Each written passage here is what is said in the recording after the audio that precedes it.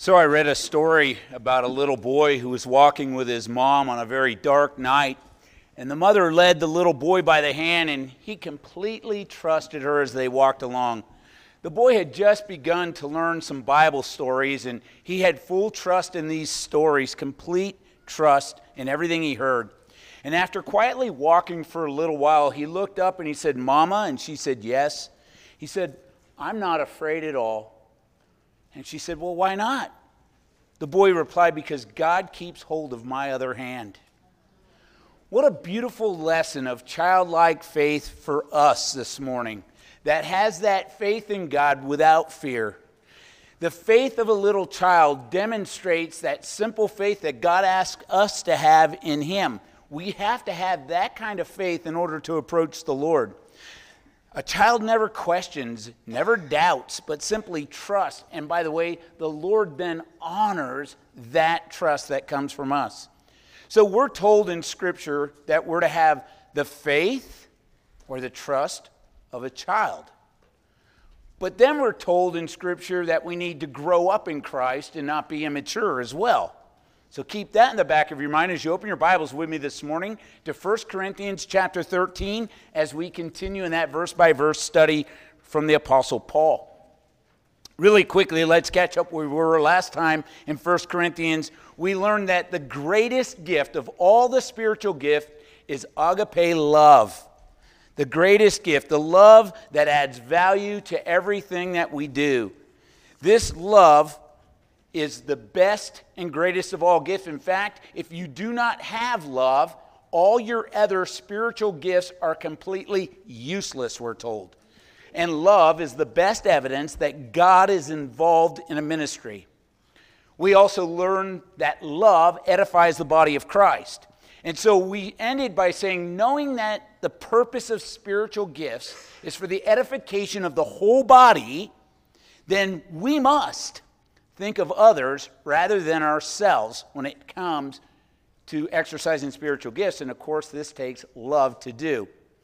You see, Jesus is not only calling you for a commitment, He's calling you to a radical commitment of love and service, because true love for Him will motivate us then to serve Him.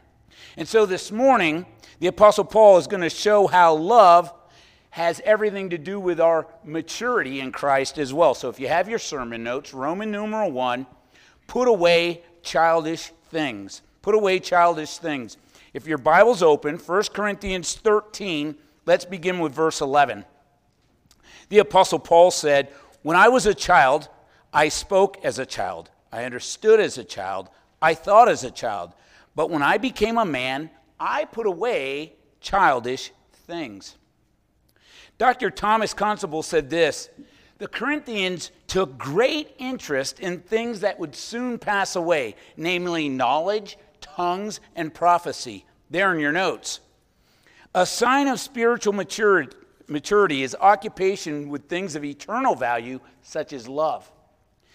You notice he's not saying that all these other gifts don't exist. What he's saying is the preoccupation with other gifts should not be. We should have a preoccupation with love, love for the body, love for others, and love for Christ.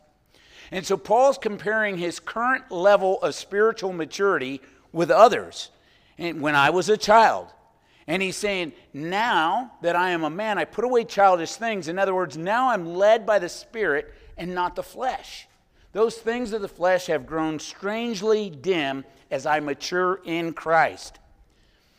As you read this, though, it kind of seems to contradict what Jesus said in Matthew chapter 18, at least a little bit.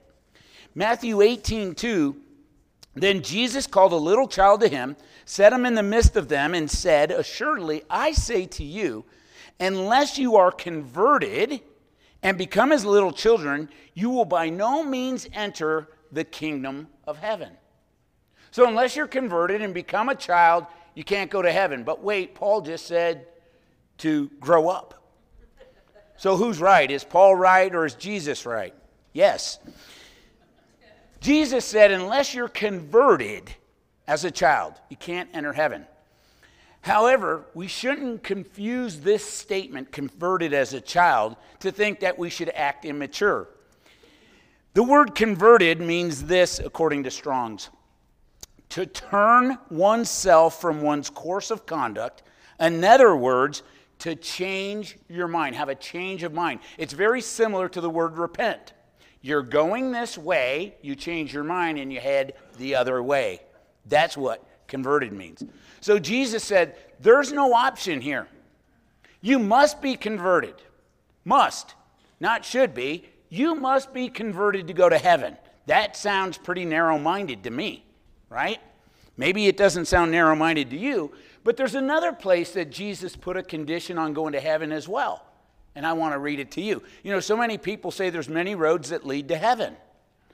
There's only one way to get into heaven, and Jesus is pretty clear about that, right? You must be converted. John 3:3, Jesus said this. Jesus answered and said to him, that's Nicodemus, most assuredly, I say to you, unless one is born again, he cannot see the kingdom of God. There in your notes, the only way you can truly be converted is by the power of the Holy Spirit working in your life. And that takes place when you are born again of the Spirit of God. So how's a person converted? It's a work of God, not of ourselves, right? You see, here's what's so cool about my God. I was so lost before Jesus. I wasn't a little lost. I knew I was lost. No one had to tell me I was lost. I was a wreck. I knew I needed a Savior. But God loves me unconditionally, and he loved me right where I was as I received his free gift of salvation. He didn't ask me to do anything but trust him. He didn't ask me to do anything but believe him and come to him. However, once I did that, then his Holy Spirit came to live within me, and then his Holy Spirit said, now, Rich, it's time to grow up. And as I surrendered more and more of my desires, he changed me, changed my mind, he changed my heart, he changed everything I wanted, everything about me. And the more I gave him control of my life, the more he changed me. Being filled with the Holy Spirit is how someone converts, by the way, from being a self-governed person to be a God-governed person. You can't do it on your own. I mean, you can go and try and read all the self-help books you want to. You can go and get all the information off of, the old interweb, and you can do all this study, and you become a well-adjusted sinner. You're only converted by the Holy Spirit. 1 Peter 2:25, for you were like sheep going astray, but now have returned to the shepherd and overseer of your souls. So the idea of being little children in Matthew chapter 8, many people struggle with that because, wait a minute, Paul's saying grow up in Christ. Jesus is saying come as a little child. So what exactly is Jesus trying to say? It's kind of confusing. Well, was he saying that I should behave like a child even though, I'm well past the age of an adult? This is what J. Vernon McGee has said. The Lord's not talking about going back to a former childhood. He's talking about going on to new life. Going on. You see, genuine conversion then produces a childlike trust. Trust, not behavior, but trust. It's easy to question God, right? But God, how could you? How many of us, and don't show me your hands because I know you all have, but how many of us has gone through something and said, God, how could you? I've given you my whole life, and yet you've allowed this to happen. Only to get like a couple years down the road and look back and go, oh, I see what you were doing. At the time, it sure didn't feel good. At the time, it sure didn't make sense, but now I see how you were working that out for good. So as followers of Christ, we should have the trust of a child, the faith of a child, not the behavior. There's the difference. Trust versus behavior. There in your notes, number 1, a child believes what Jesus has revealed in his word. Number 2, a child is not concerned with the preconceived beliefs from the world to form their own opinions about the Lord. In other words, I don't read the newspaper and then decide if God was right in his word. Number 3, a child is innocent of evil and trusts easily, which is why kids are vulnerable and why we need to protect them. You see, parents are told to train their children in the way they should go. And here's the promise. And when they are old, they will not depart from it. I hang on to that. I have 4 adult children. Train your child in the way they will go, and when they're old, they will not depart from it. I want to ask my boys, when is old? But children are shaped and molded when they're young. You know the They brothers. You know the They brothers know everything, right? If you don't know anything, you ask the They brothers, and they will tell you. The They brothers say that the best time for someone to come to faith is before they're 16, because after 16, it's rare for that to happen. Because, you know, after 16, and I would say after 12, but after they become a teenager, they know too much, and that simple faith is gone. But the They brothers don't know everything. I have led an 85-year-old to Christ, and I have led a 7-year-old to Christ. So the They brothers don't know everything. But I am so blessed by our children's ministry here at our church. You know, Valerie's not in the room, so I'm going to give her a plug. Since Valerie has come on, you know, our children's ministry has blossomed. And we have this new room called the Joyful Noise Room. It's for special need children. And we have never had that before. And when she said she wanted to do it, I was like, we already need more volunteers, Valerie. You know, oh, ye of little faith. But I mean, we should pray and support our children's ministry more than anything. If you want to see people converted, if the They brothers are even close to right, then we should be ministering to kids, right?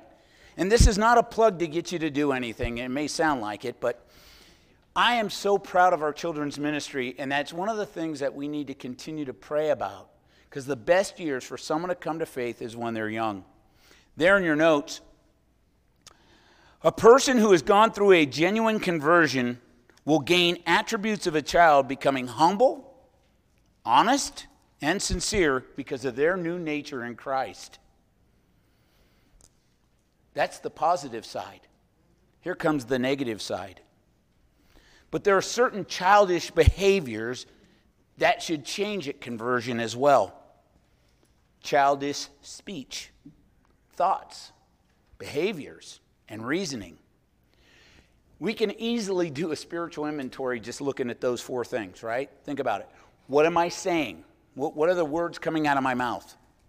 How am I thinking? How am I behaving? How am I reasoning? Someone said, you know, babies are cute, but not when they need to shave.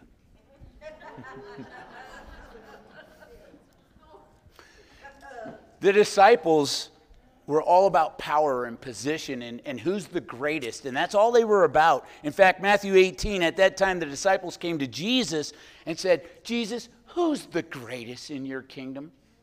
Jesus, I know you're about to take the cross and be beaten and brutalized as, you know, the king of the universe, but who's number 2? Am I good enough to be number 2? But they were asking the wrong question. What they should have been asking is, how can I best serve you, Lord? How can I serve you?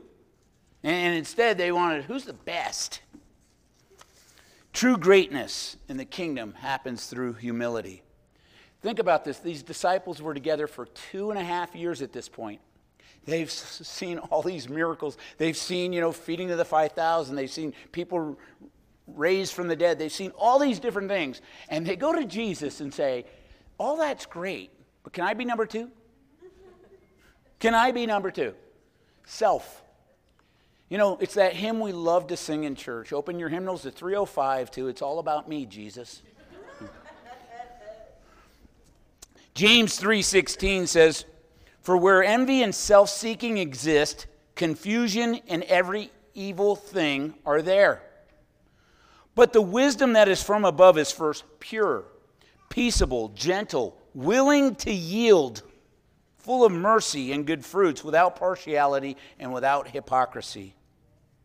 So the King of the kingdom, Jesus Christ, is our best example of what humility looks like. You think about this.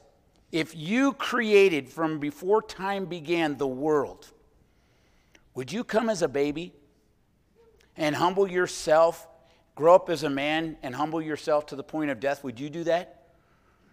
I often think if I was the king of the kingdom and I came to visit and my people behaved like y'all did,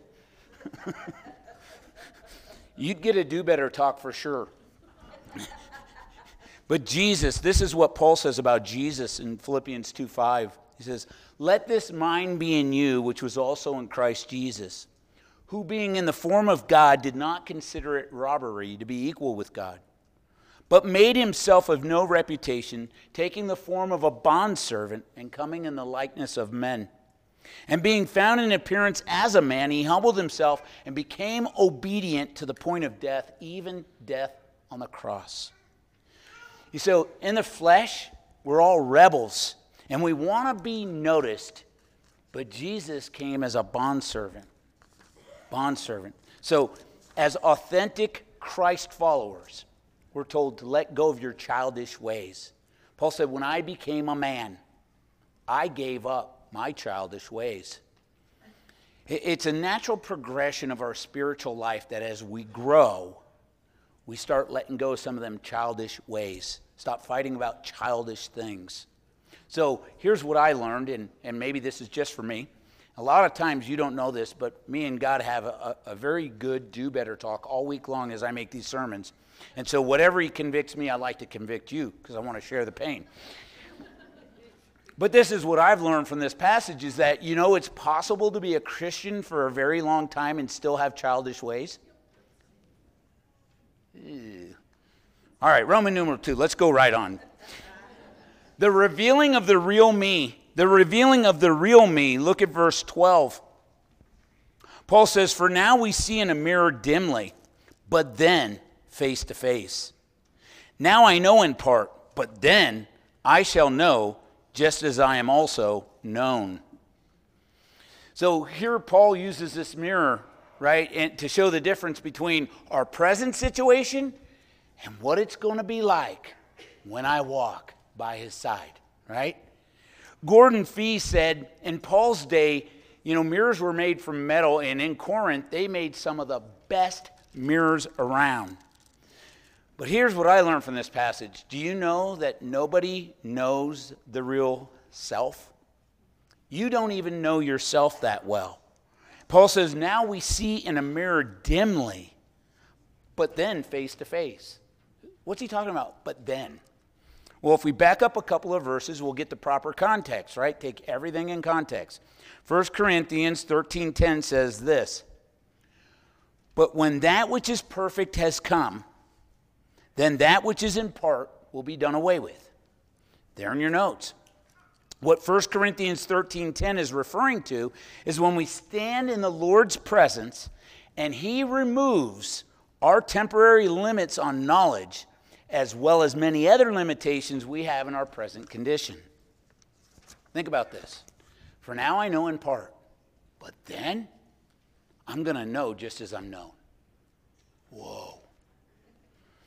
The Apostle John said this in 1 John 3:2, "Beloved, now we are children of God, and it has not yet been revealed what we shall be. But we know that when he is revealed, we shall be like him." Catch that. "For we shall see him as he is. And everyone who has this hope in him purifies himself just as he is pure."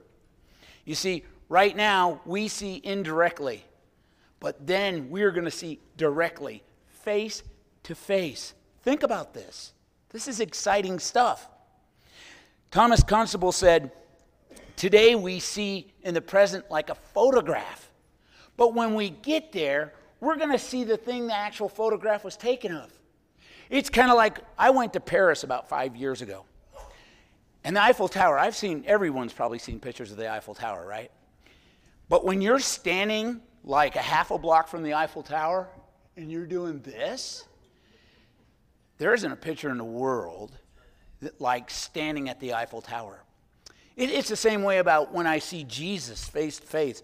I mean, in my best worshipful moments, In the moments that I'm on my face and lost and forget the world exists and I am speaking to Jesus like he's sitting right in front of me, I can picture, I can sense, all those things. But it's just a dimly lit picture compared to when I get to see him face to face. And notice it says, now we partially know, but then I'm going to fully know. And I'm not trying to say we're going to be like all-knowing like God. But when we see him, we're going to be like him and we're going to know all things. That's what John tells us. So there's not going to be these barriers anymore. That's the issue, is the barriers between me and God because of the sin and the flesh and all this stuff, all the barriers, they're gone. Me and Jesus, face to face, the scars in his hands, the scar's still on his side. And I look at the one who loved me and gave his life for me. And I'm this close. Wow. Unhindered fellowship for the first time ever. Wow. Think about after Moses came down off the mountain. And he went up there and got the 2 tablets, and you know the whole story. They were down there making the golden calf, and they were sinning and all this. Well, after all that takes place, the Lord says, Moses, pack up the van, it's time to go. Exodus 33:9, and it came to pass when Moses entered the tabernacle that the pillar of cloud descended and stood at the door of the tabernacle, and the Lord talked with Moses. All the people saw the pillar of cloud standing at the tabernacle door, and all the people rose and worshiped, each man at his tent door. So the Lord, catch this, spoke to Moses face to face as a man speaks to his friend. Wow. And even though Moses still couldn't look on the full power of the Shekinah glory of God, God still spoke to him, that intimate relationship with Moses. And by the way, it's not just Moses. God said, you can have that today. That's the kind of intimate fellowship you can have today. And I shall know, Paul says, just as I'm known. Here's the thing is, we cannot handle that this side of eternity. Our bodies would just go to dust. We cannot handle that kind of knowledge, that vision. We just couldn't do it. The flesh won't take it. This is what Spurgeon said. If we knew more of our own sinfulness, we might be driven to despair. If we knew more of God's glory, we might die in terror. There in your notes. If we had more understanding, unless we had equivalent capacity to employ it, we might be filled with conceit and tormented with ambition. All right, Roman numeral 3. These 3 abide. Look at verse 13. And this is that great wedding verse as well. And now abide faith, hope, and love. These 3. But the greatest of these is love. Faith, hope, and love are found all throughout the New Testament. They're obviously so important.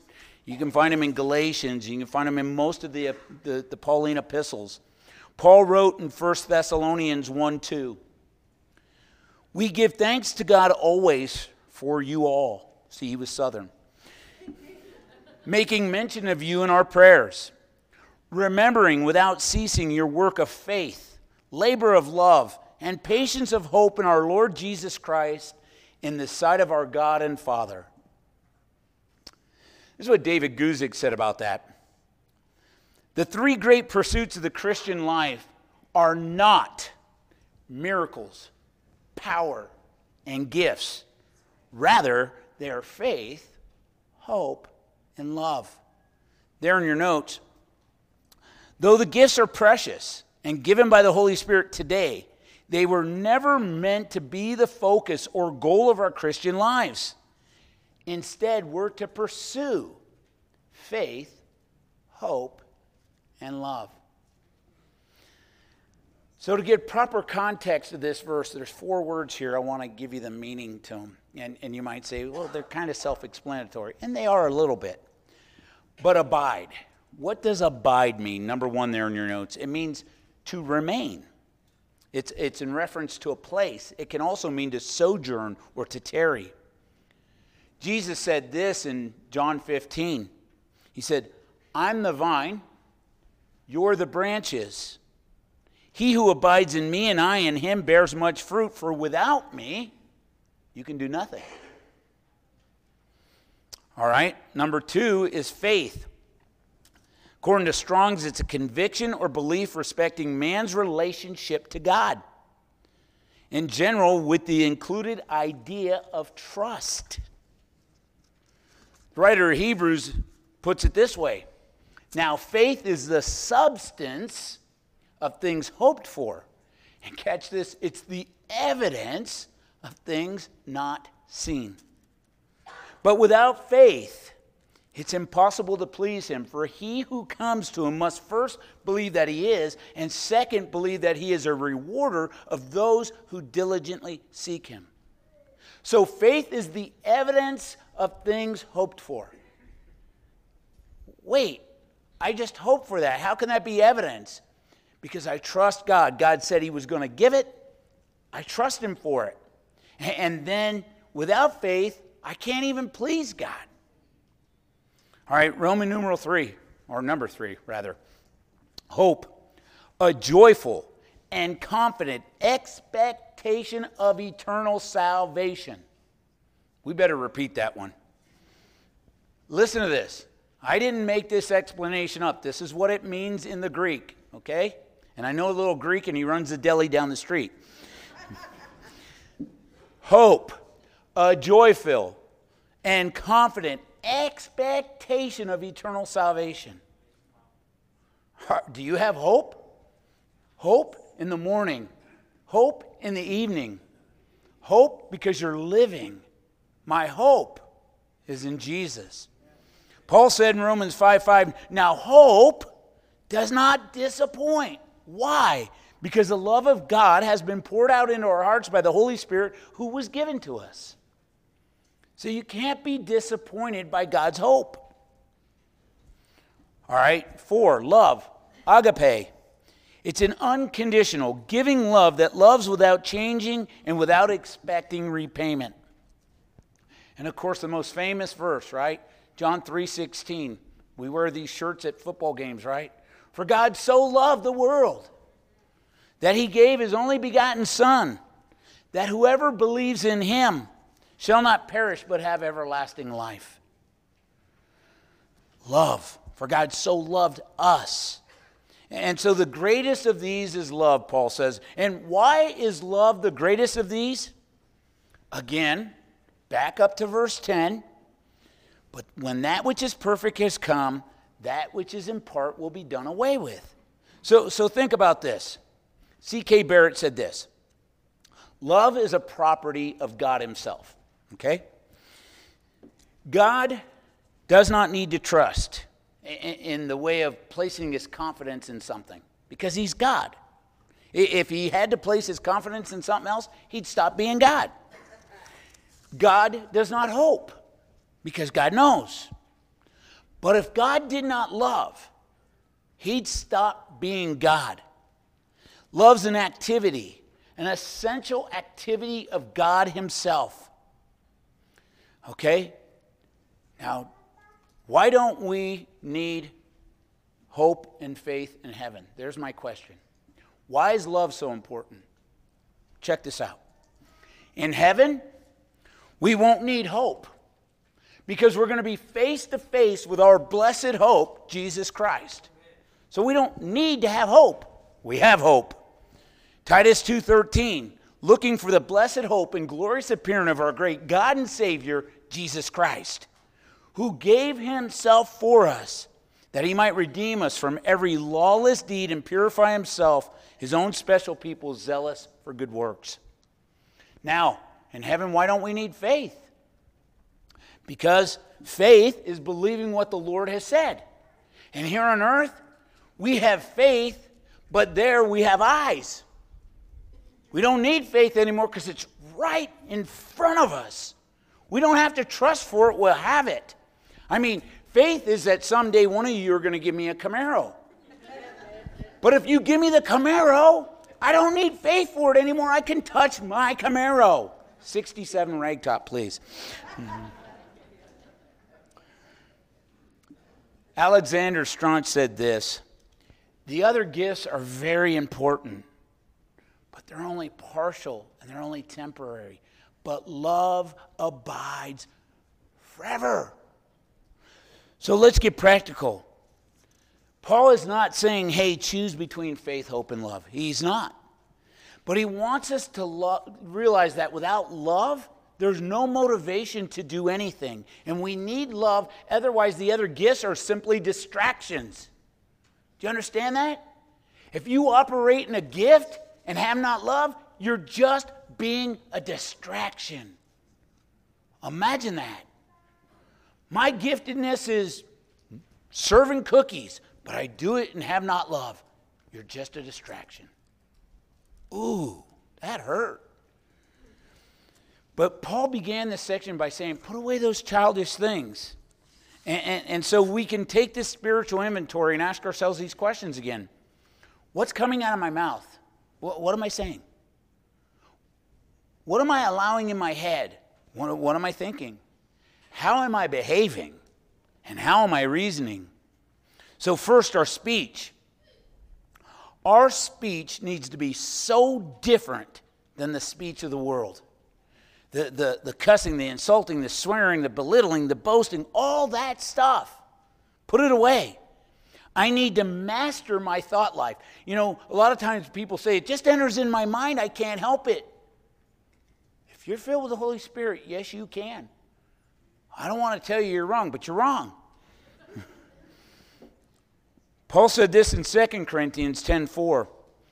For the weapons of our warfare are not carnal, but mighty in God for pulling down strongholds, casting down arguments and every high thing that exalts itself against the knowledge of God. Catch this, bringing every thought into captivity to the obedience of Christ. You see, here it is. Yes, the thought may enter, but if you capture the thought, you're good. You play with the thought, right, which most of us like to do. Play with that thought a little bit and ding, ding, ding, ding, ding, go around your head a couple of times. Sin begins here, goes south to here, and then goes here. Starts here. All right, next one. How am I behaving? Paul told his protege Timothy in 1 Timothy 4:12, let no one despise your youth, but be an example to those believers in the word and in conduct, in love and spirit, faith and purity. Be an example. How am I reasoning? Do I have a worldview or do I have a biblical worldview? There's a huge difference. And as we mature in our faith, again, when I first started serving the Lord, there were a lot of things that I believed about the world and about things. And as I've grown up in Christ, man, my beliefs have changed considerably. And not that I've arrived, but if you're not different than the day you got saved, it's time to put away some childish things. Paul said in Galatians 5:16, I say then, to walk in the Spirit, and you shall not, you cannot fulfill the lust of the flesh. So how? Surrender to the Holy Spirit. You can't do the things the flesh wants. So again, Paul says, then face to face. When that which is perfect has come, the rest is gone. Our final destination, the fulfillment of our faith, being face to face with God. 1 John 4:16, God is love, and he who abides in love abides in God, and God in him.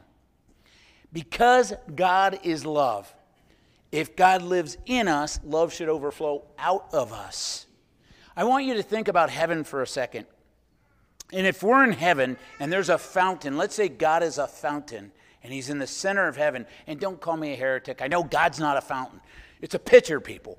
Anyway, there's a fountain in heaven. Imagine that's God for a second. If God is love, that fountain is just pouring out. And if that fountain lives in you, shouldn't it pour out of us? Right? And again, it's a pitcher. Don't be so uptight. God is both love and infinite. And so his love is infinite. And that's why love never fails. 1 Corinthians 13:13, and now abide, faith, hope, and love. These three, but the greatest of these is love. And again, why is love so great? In heaven we don't need hope. We're with our blessed hope. In heaven we don't need faith. Our eyes are our faith. We no longer need it. We're with the one who's love personified, Jesus Christ, who loves us, and he's right there with us. You know, the Christian life here, we're told to walk by faith and not by sight. But in heaven we walk by sight and not by faith. Think about that. My very favorite song that was written probably in 1999 or something, still played on the radio today. I got to do it at my grandmother's funeral, the first funeral I ever did by myself in 2005. I found someone who could play a guitar and sing the song, and I had to go to the Bay Area and do my grandmother's funeral. It was from Mercy Me. It's I Can Only Imagine. And I thought about that song for this message. Let me just read a couple of lines from it. I can only imagine what it will be like when I walk by your side. I can only imagine what my eyes will see when your face is before me. Surrounded by your glory, what will my heart feel? Will I dance for you, Jesus, or in awe of you be still? Will I stand in your presence, or to my knees will I fall? Will I sing hallelujah? Will I be able to speak at all? I can only imagine. I can only imagine what it's going to be like when I no longer walk by faith. But these three, my hope is fulfilled, my faith is my eyes, but love personified is right there in front of me, and I get to see him face to face. And so when we grow up in love, that's what it's all about. We grow up in love. And why can we love? 1 John very clearly tells us, we love him because he first loved us. We don't muster up the love to love Jesus. Somehow I'm better than you because I can love Jesus. I can only love Jesus because he loved me first. And by the way, he loved you first too. And now he just would say, it's yours for the taking. It's right there. It's yours. Do you want it? That's the only question. And you see, Jesus is such a gentleman. He's not going to force himself upon you. You can refuse him. It won't work out real well for you, but you can. So I'm going to ask the worship team to come on up. And every week we have people in the back who would love to pray for you. But along with salvational love, as Christ followers, he would call us to grow up in our faith. He would call us to mature in our faith. And again, it's not through self-effort, not through self-help books or anything else, but it's through utter surrender. It's in the brokenness. It's in the surrender that finally we give up and let the Lord have the steering wheel. I like to say it like this. Imagine your life as a car. My life's a 1967 Camaro. I bet you didn't guess that. But as I'm driving down the road, I see this figure off to the side, and I pull over, and eureka, it's Jesus. And I say, hey, Jesus, would you like a ride? It's kind of a hot day out. And Jesus goes, yeah, cool, Rich, nice to see you. And then Jesus walks around, and he walks to the driver's side door, and he opens it and says, get out.